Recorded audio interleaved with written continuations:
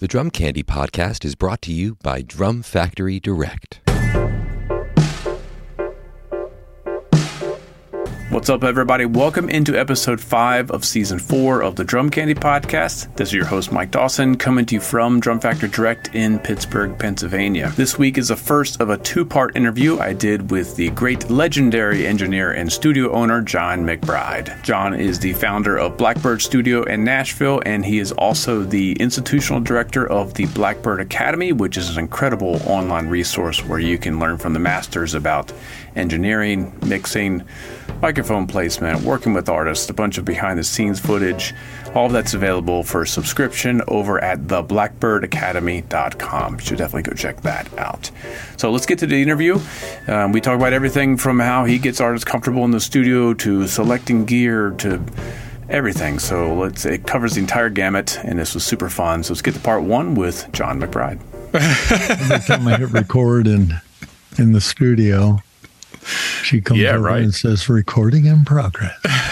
Everybody gets more nervous. Do you have any tricks to get people to kind of dial it in when you hit record? You know, it's funny. The great thing about the studio and the horrible thing about the studio is this, in theory, is forever. Mm-hmm. And if you let that psych you out, and, you know, fortunately, the quality of players in Nashville, it's amazing. And these guys and girls rise to the occasion every time they step in the studio. And, you know, there's nothing like recording the whole band at the same time. And yeah, we'll do overdubs later. We'll add that didgeridoo or whatever the hell they want. You know. Didgeridoo. Yeah, well, yeah, you never know. They had a little Australian influence or something. I don't know. Anyway. But no, you know, honestly, I'm pretty laid back. I'll tell when I'm recording with students at the Blackbird Academy, every time I step in that studio, I want it to be the greatest thing that has ever been recorded, you know? Mm-hmm. I want it to sound the best it possibly can. You know, from the downbeat, you get the players a little more inspired, and all of a sudden, instead of gold, you're double platinum. Mm. Or instead of not a hit, maybe we have a hit, you know.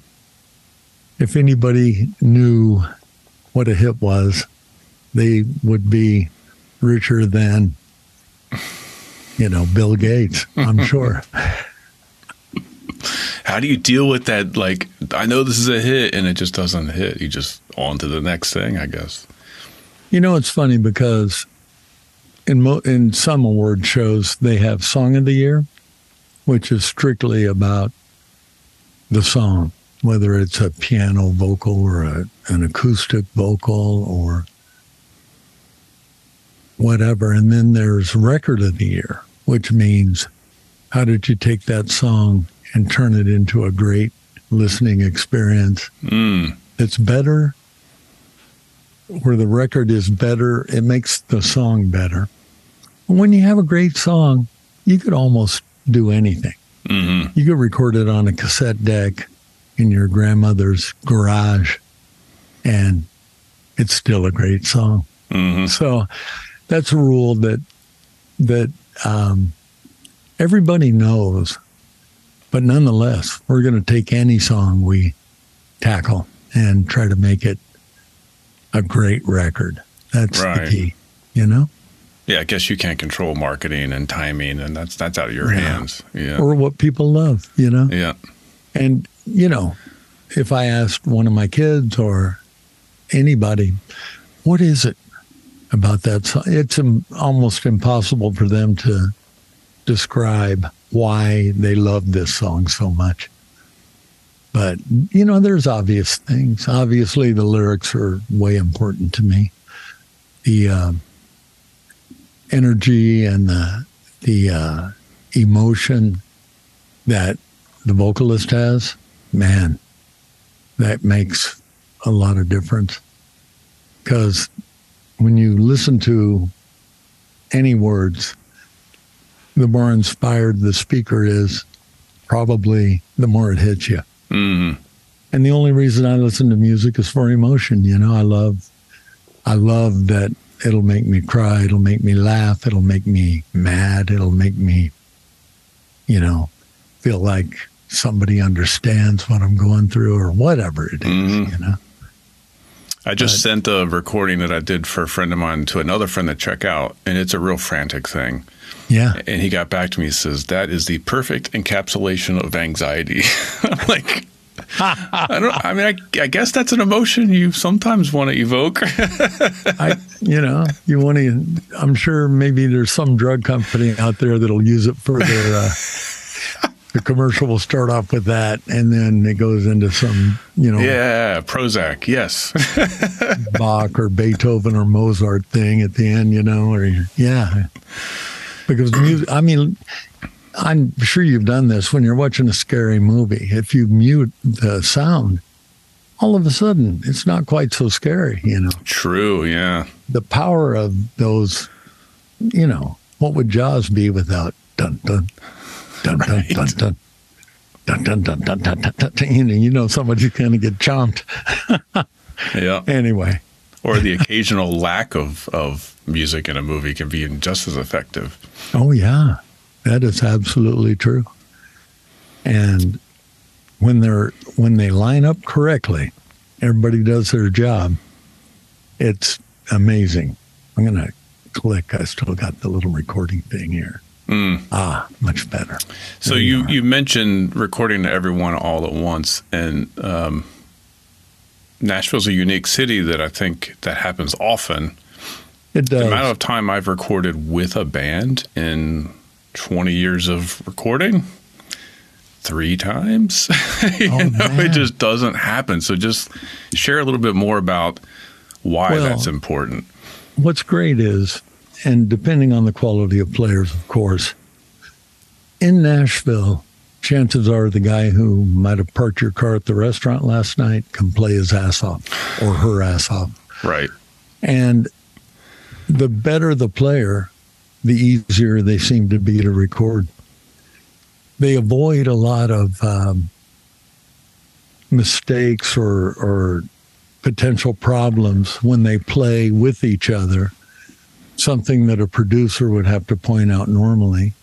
They already know, I'm not going to do this right here because it steps on the vocal, or I'm not going to play this chord against what's going on in the melody. And what happens is they really inspire each other. Even when I'm tracking, I can be, I'm just listening to the song and making sure the balance is good enough, and I'll find later if I'm mixing that same project, the piano did, and the next section, the acoustic answered that part. And you start to see this kind of weaving of music and the way it complements itself, or there's a call and an answer, and you go, this is unbelievable. I love this. I'm going to make sure that little lick and the answer to it from whoever is in there, and people hear it, because they'll go, wow, one person did this, and then the other person answered, and you know what? The whole thing rises. It starts getting better and better. And when you don't record with the whole band, you don't get those spontaneous, emotional things that happen. And that's why I really love cutting with at least 4 or 5 people. And pocket. That's another thing. The feel, it's a group effort. It's not just bass and drums. It's, it's everyone kind of moving in the same way. And that's just what makes your head go like this. And you don't realize why, but that's what happens. I'm going to get some water. Okay. So does that allow for what would be considered possibly a mistake in an overdub session that allows more of those to kind of get through and keep it human and keep it natural, just because everyone might move a little bit together or whatever might happen? Well, what happens a lot of the time, which really I think is detrimental to music in a way, is when you grid everything, when you have when everyone's listening to the click. And when you're listening to the click, sometimes what the song is doing, the click gets in the way of that. I'm not one of these people that likes perfect time. I mean, I don't like imperfect time necessarily. But let's say here comes the chorus and everybody loves the chorus. And they might speed up a little bit because they're excited because here comes the chorus. And then that's emotional. Mm-hmm. Here comes the bridge. It's depressing, man. And they slow down a little more than you would have if you were on a clip. But that is emotional. And I might not be able to tell you, yeah, that thing slowed down too much, but God, I was in tears. It just really moved me. And so I like to say that music's perfect in its imperfection. Mm-hmm. And, there are hundreds and maybe thousands of happy mistakes that have been made in music. And guess what? Like Miles Davis said, the record's perfect. I don't care if it's out of tune, out of time. What we did that day and we all agreed on, it's perfect. Mm-hmm. So now don't put a metronome on it because you'll be disappointed if you want it to stay in time. But you know what? It shouldn't be in time sometimes. That's the beauty of music. The other thing is, it's all subjective. Mm-hmm. What I love, someone else might hate, and what someone else loves, I might hate. I don't know. Yeah, I try when I listen not to be too analytical about it. Really, did the emotion come through between the vocals and what everybody was playing? And if it did, oh man, that's the payoff. That's all I care about. I mean, I don't know about you, but I've heard a song 100 times before. And one night I'm driving and it comes on and it really hits me like a ton of bricks, harder than it ever has. Yeah, what is up with that? That's an anomaly of music, right? That happens often. Records I feel like I know inside and out. Sting songs, all of a sudden I'm crying. Like, what in the world is going on? Yeah. It's probably has something to do with the day we had or the particular mindset we're in at the moment. But, certain, like the Beatles, they could hit me way more often than other people do. There's something in our DNA that just feels right. And I always describe the Beatles music as it hit me in the DNA. That's a good thing. So how often do artists or bands not record with a click anymore that you work with? Rarely do they not use a click. Yeah. Is that even though I've seen certain people actually change the tempo throughout the song. And with technology now, it can be this BPM or this time signature for the first chorus, and it changes on the next verse or whatever. And that's kind of great. Mm-hmm. One thing that kind of worries me, I've got 3 kids, and they listen, what they hear is pretty much perfect time. I shouldn't use the word perfect, but it's lined up, every kick every bass drum note is with a bass guitar also, they're just perfect together. And when it's not perfect, to me, a lot of the time, that's more emotional. Mm-hmm. So I don't want them to be, after learning or hearing music the same way their whole lives, even though most kids, they'll get into either some older music or, they go from listening to rock to listening to jazz and really enjoy both. Mm. So I'd say 90% of the music recorded is to a click. And if you put it on a grid, it'd probably be, 100%. not bad, And, but the question is, at the end of the day, did the song hit you? Mm-hmm. Could it change your life? Because that's what music does. It does change the world. It has so much power. Mm-hmm. Hopefully AI won't figure out all that. I don't think it ever will. I mean, I don't think so say either. That now, but that's a tough one. Because if you program in the amount of crazy songwriters are, right, and the nuance of the crazy, it's going to destroy itself. Yeah, AI, drug addiction, or whatever it might end up developing. No kidding. I've never been any kind of a conspiracy theorist or any of that. But I read a couple of articles about AI and I went, oh, my God. Hey, I use it to help me write product descriptions, so I'm as guilty as anybody else. It's like the internet. It's really beneficial in some respects, and it's really kind of evil in other respects. That's true.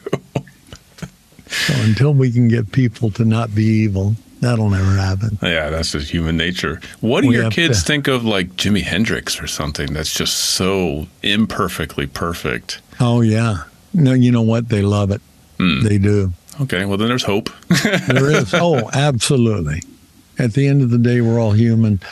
We're not that different than we were 100 years ago or 1,000 years ago. I read a quote one day about, and I didn't know who had written it, and it was talking about, the youth today, they don't have any respect for their elders and this and that. And I thought, well, this is obviously somebody current. And I got to the end of it, and it was Socrates. Oh, goodness. Yeah, a couple thousand years ago. Things really haven't changed that much. That's why it's so hard to, you hope we keep moving towards a more enlightened, society. But, wow, it doesn't have it very much. Yeah, that's like our quest to break the light speed barrier. It's just not possible. We'll never be fully enlightened, and we'll never be able to time travel. Let's just get over it. Yeah. How about life's hard, get a helmet, let's go. Yeah, right. Okay, enjoy it. Let's talk go ahead. Sorry. I would say, what would, since we're talking about imperfect perfection, Forks Drum Closet, Nashville's full-line drum store. Celebrating its 40th year in business, Forks is independently owned and operated in the heart of Music City. Specializing in drums and percussion, Forks offers great discounts on all major brands and will beat any retailer's advertised price. From new and used equipment, vintage drums, and marching and orchestral instrument, Forks has something for every drummer. They also offer professional rental, repair, and restoration services, as well as drum lessons. Stop by their storefront at 308 Chestnut Street in Nashville, Tennessee, or call 615-383-8343, or go online at forksdrumcloset.com. What is a keeper rhythm take for you? Well, the funny part is, like anything, the more you're around it, the more you work with it, the more you do what you do, the more aware you become of what makes you happy. If the playing on a record doesn't distract me from the lyric or the vocal, then initially I just look at the song as a whole, and we start, we end the song, and if the song came through in that recording, I'm going to pay more attention to that particular take. Nothing distracted me. There weren't enough weird time changes that happened, whether intentional or not. And there'll often be times where someone will be singing a line and you'll think, for a second, that was a little odd or whatever. Now, maybe it was flat, maybe it was sharp, maybe it was just the timing of the lyric. But when something slightly distracts me, I know in theory there could be a problem. Mm-hmm. We're going to have to look at that line, in the future. Mm-hmm. And if it's something that the singer felt or any of the players felt, we never, or rarely, has anyone ever done one take and that's it, Mm-hmm. So the crazy thing is that we can just kill ourselves with the minutia of, And one thing in Nashville that happens too often is we will overdub and overdub and overdub and fill up every ounce of space, And there are times that really it's the space between the notes that kind of grab you, or just the way it feels, man. And when you hear a band that has played together a lot and it just moves and you feel great, that's a real enjoyable experience, at least for me. I've seen live performances that I'd put up against any record I ever heard, Mm-hmm. And, again, we're subjective, so. Is that part of your role as producer or even engineer to kind of like let everyone know, hey, we're good, let's not do anymore? Like, resist the urge to put another guitar on this, please. Right, sure. I rarely produce because my respect for producers is huge. And I love engineering. And hopefully I work with a producer that loves what I love. And then we end up making a lot of records together. Uh-huh. I've never been vain enough to really try to produce a record. I just prefer to leave that to people that have that gift, Number one, most producers do play an instrument. Most producers can communicate really well with the band, because, playing, you have your own vocabulary to a degree. I love it. I need it a little more blue. And I'm thinking, oh, God. In my head, of course, I'm going, what the fuck have we gotten ourselves into now? Oh, I didn't know. Can I cuss on this thing? Of course. I tend to cuss more than I should. I don't know why. It's just we're all adults. Yeah. I'll tell classes at the academy that because of, I'll drop 4 or 5 F-bombs in the first 5 minutes, and I'll go, by the way, I'm sorry if this cussing really bothers you, but if it does, you might consider another profession because people in music cuss. I'm just telling you. This is the way it works. I don't know why. Of course, a lot of accountants cuss too, but yeah. Anyway, it's so funny because having the right attitude, and I always say that, music. When you get to work in music, what better situation could there be? I'll make the bad joke that like sex and pizza, even when it's bad, is pretty good, I just love working in music. And I have a lot of respect for the people that are in the room with me, whether I've worked with them before or not. I assume they're there because they're capable of doing what they do, and maybe the artist loves these players, or maybe the producer loves these players. So I'm going to go in there with a great attitude, thinking we're going to make a great record. Mm-hmm. And that's a great feeling. It's kind of like having a kid and it grows up, in the 30 days it took you to take that song from start to finish, between tracking, overdubbing, editing, putting on harmonies, putting on, maybe a different solo, doing this, doing that. One hard thing about working in music when you're in the studio, especially when you're doing a whole album, you'll work on it and you're so inspired by this record. It is so great. And it's going to be 6, 8, 10 months before anybody hears one song, There's no immediate gratification at all, outside of the fact that you did something well that day. Do you get the same satisfaction when you finally hear it, or is it like a whole different experience? And okay, here's another weird thing that I would think, because this has happened to me. Every radio station or streaming service, they handle the processing of that music differently. The amount of compression they put on, any tonal adjustments they might make. Some stations sound better than others to me. So, and the funny part is, good old FM radio still sounds better than streamed radio.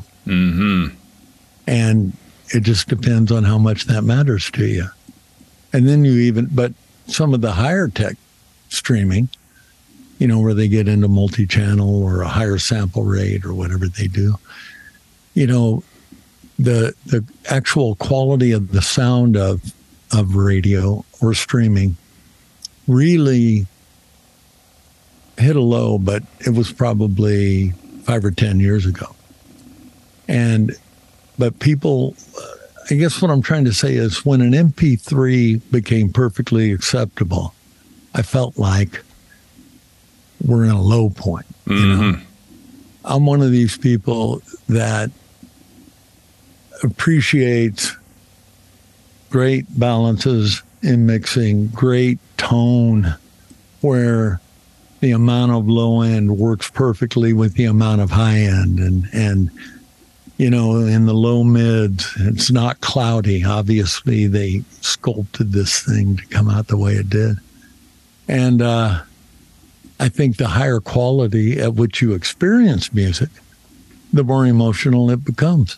I've been on my computer and, somebody sent me a song and I listen to it just over the little computer speakers and I go, yeah. And then a week later, I hear that in a control room. I go, oh, God, this song's killing me, It's funny, but it really is.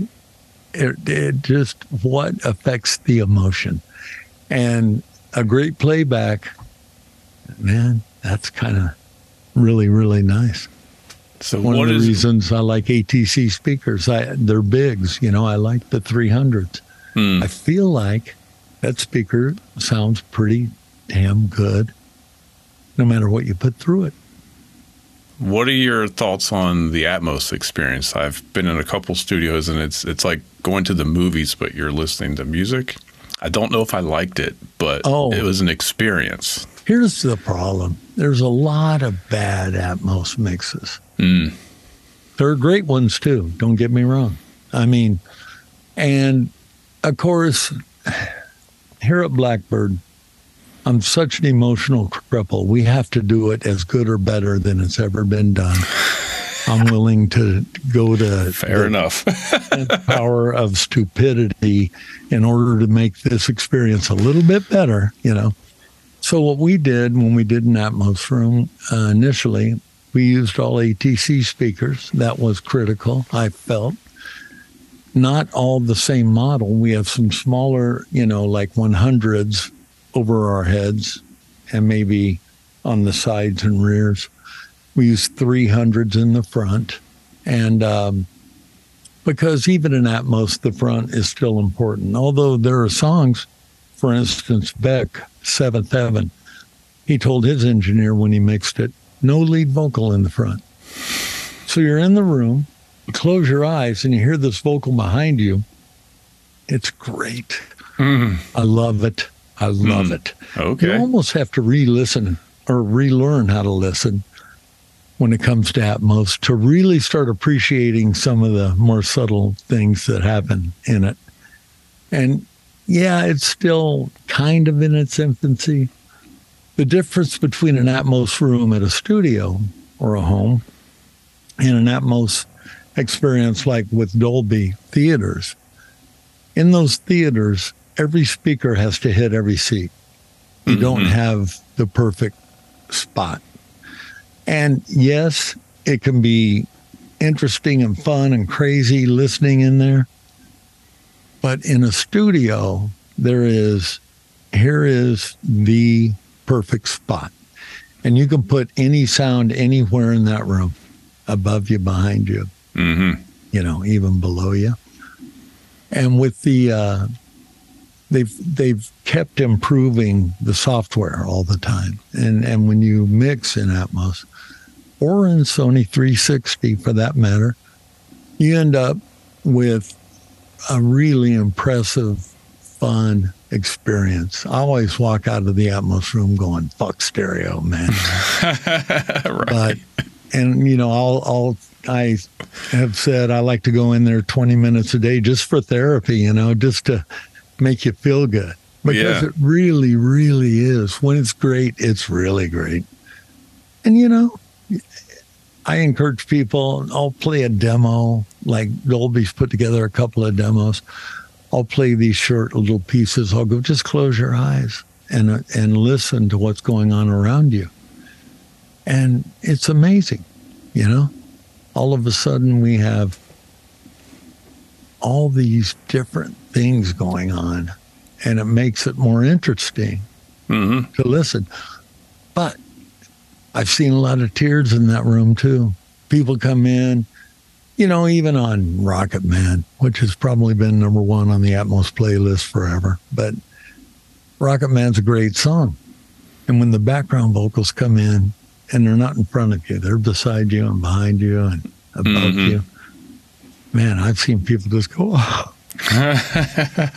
Or maybe that was a song they broke up to on, in high school. I don't know. Does that affect the way you engineer, in particular, like a drum set? Like, are you thinking about Atmos now when you're engineering? You know what? No, not yet.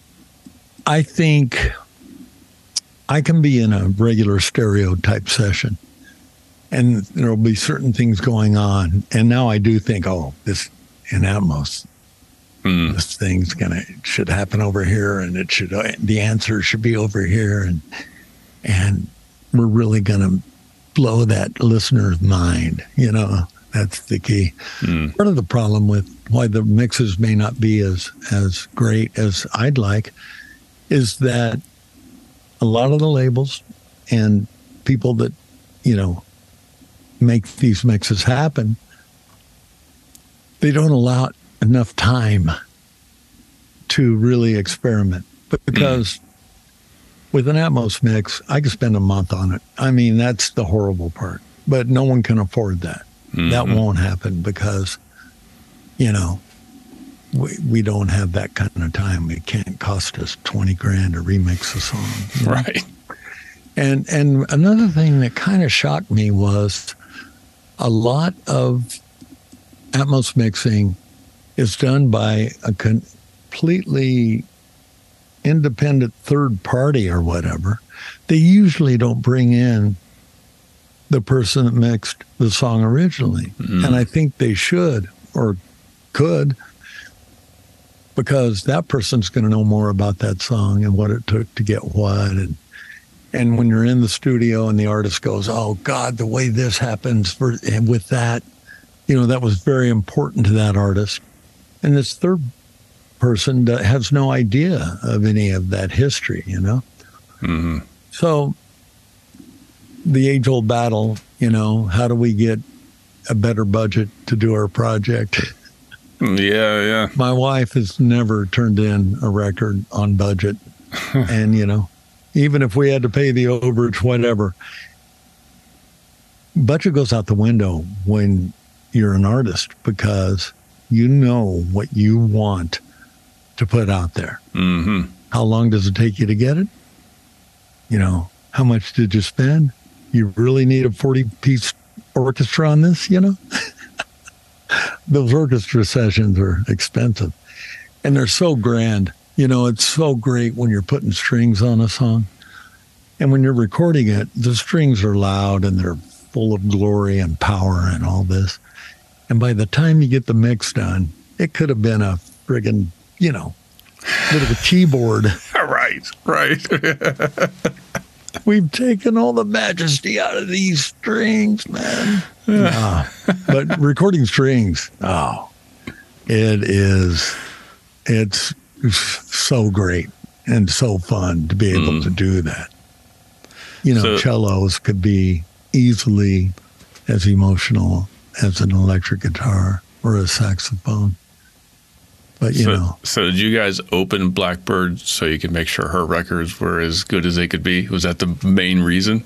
You know, I always felt like we could make, working with Martina live and just being with her, I've done probably 3,000 live shows with her. So I know that girl's voice like the back of my hand.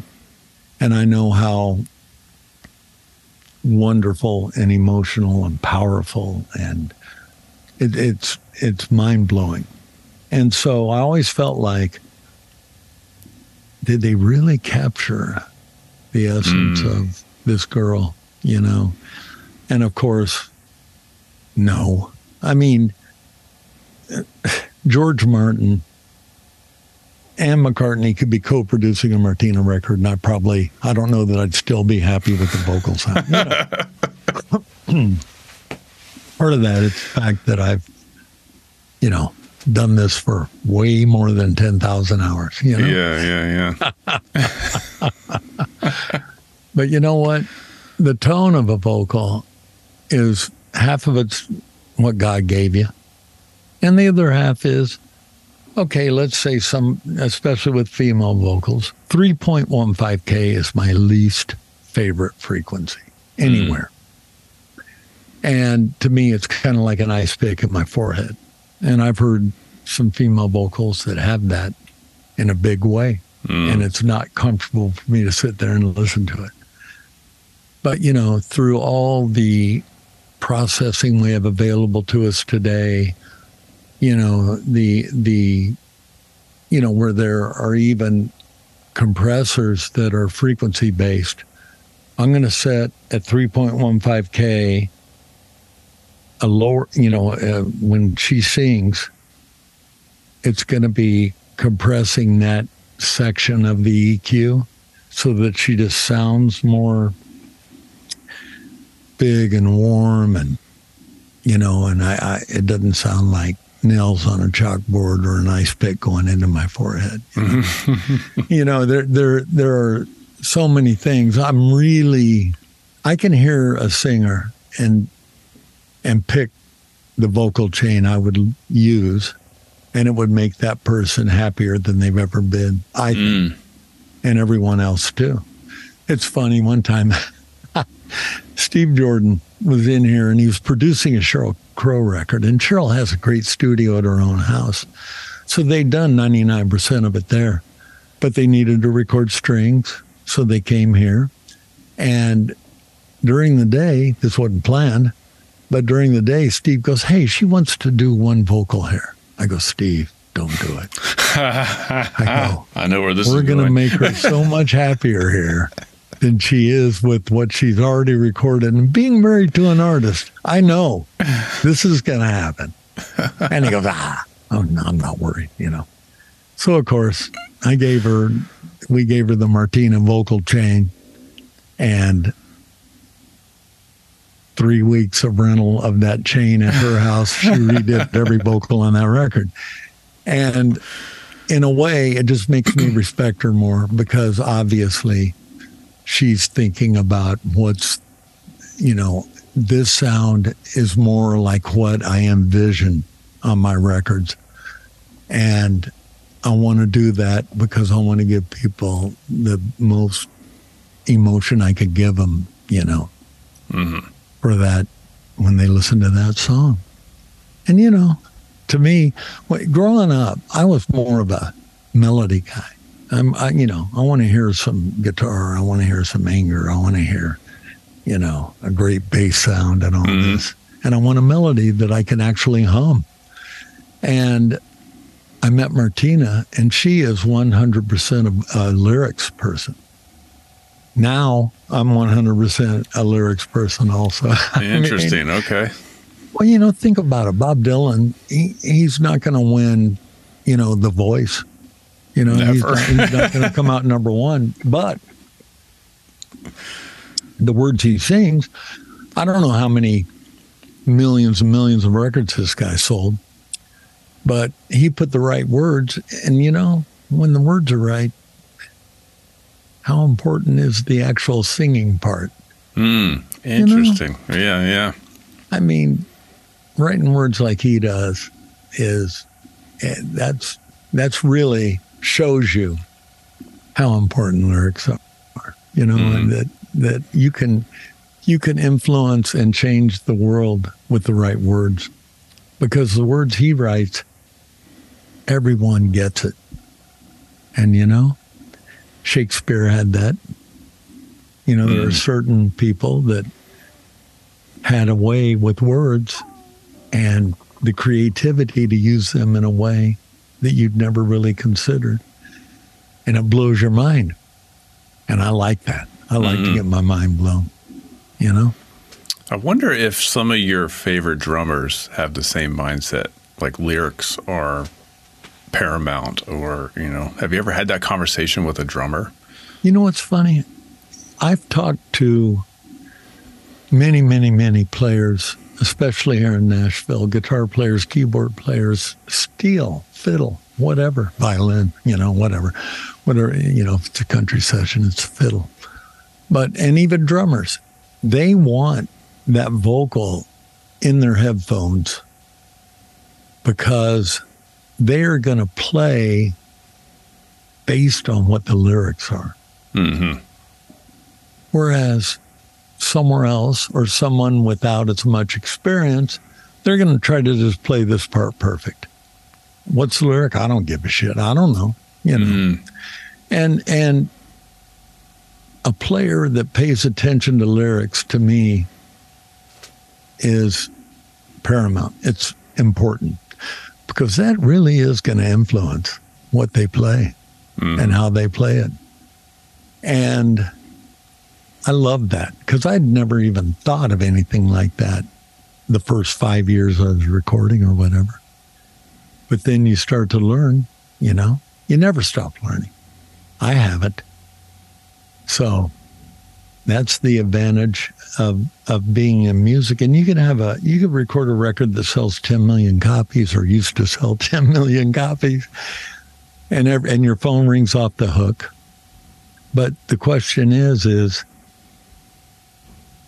that record sold 10 million copies because either the songs were what they were, the producer did what he did, the artist did what they did, and you did your job, but you weren't really contributing from a creative point of view.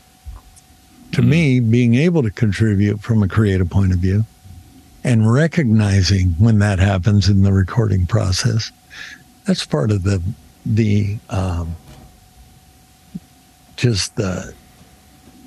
like when Dan Huff hears a song. Now, this guy's been an artist. He's been a studio player forever. He's been a producer for well over 20 years.